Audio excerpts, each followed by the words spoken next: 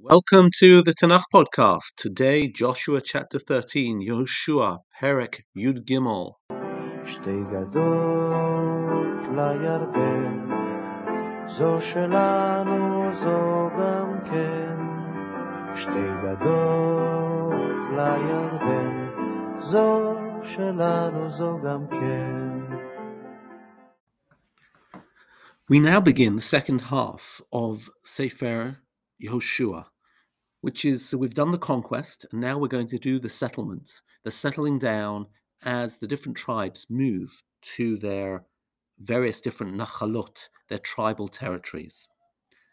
We tell this story in several segments. So chapter 13, which we're going to read today, talks about the first stage of settlement in the Transjordan, Be'eva HaYarden, on the east bank of the Jordan, Reuven, Gad and Menashe. That's the stage of settlement which was enacted by Moshe. Check out the account in Bamidbar, chapter 32. The second stage is going to be from Gilgal, where certain tribes, the tribe of Yehuda, Ephraim, and Menashe, are going to actually stake their claim and demand that they get given their land. And these are the eager tribes, the tribes who are enthusiastic. This takes place in Gilgal, performed by Yehoshua, and he casts a goral, a special type of lottery, in order to determine where they get their tribal portions. The third stage, which we'll see in chapter 18 and 19, are the tribes which were left behind. The tribes who were, lazy. They weren't enthusiastic. They were happy to remain in the transit camp in Gilgal and not to even claim their tribal territories. And these tribes, unfortunately, the majority, 7 tribes, have to be almost pushed out of the transit camp of Gilgal and sent to go and claim their nachalot. So here we have it, 3 stages of settlement. Chapter 13, edited by Moshe, the Transjordan. Chapter 14 to 17, the eager tribes, enacted by Yehoshua in Gilgal, and the lazy tribes, chapter 18 and 19, enacted by Yehoshua in Shiloh. I want to turn to our chapter, though, where we see the Transjordan, and I want to pay attention to one small phrase, which I think is very significant. It says, Haruveni v'Hagadi lakhu nachlatan asher natan lahem Moshe. The tribes of Reuven and Gad took their portions, which Moses gave them, Be'eva HaYarden in the Transjordan on the eastern side, Ka'asher natan lahem Moshe eved Hashem. Like Moses, the servant of God, gave them. And in each paragraph, in verse 15, Vayitain Moshe. In verse 24, Vayitain Moshe. In verse 29, Vayitain Moshe. Always emphasizing that Moses has given them the land. And if you read carefully, this, I think, is a little bit of an akitza. It's a little bit of a sting, to a burn, maybe we might call it, to these tribes who have chosen not to cross the Jordan. I think it's most explicit in Joshua chapter 1. There in chapter 1, Pasuk Yud Gimel Yud Daled, Joshua talks to the tribes of Bnei Gad and Bnei Reuven, who are going to be the advanced attack force into the land. And he says, Neshechem tapechem umiknechem yeshu ba'aretz asher natan lachem Moshe. Your women and children and all your flocks will stay in the land which Moshe gave you in the Transjordan, Be'eva HaYarden.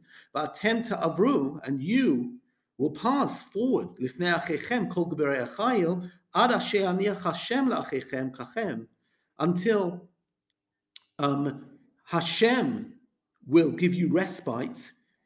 In other words, the land on the west of the Jordan is the land which God will give you. But the land which is on the east of the Jordan, the Transjordan, is the land which Moses gave you. Now, this is fascinating because this continues from a theme which we already saw in the Torah.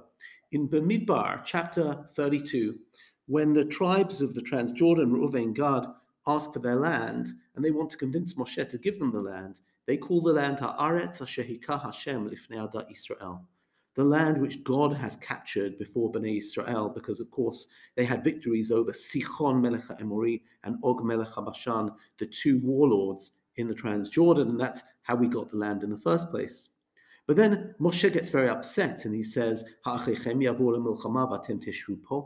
you think that all of your brothers will go to war and you will remain inactive? And he says, you're going to discourage the people. You're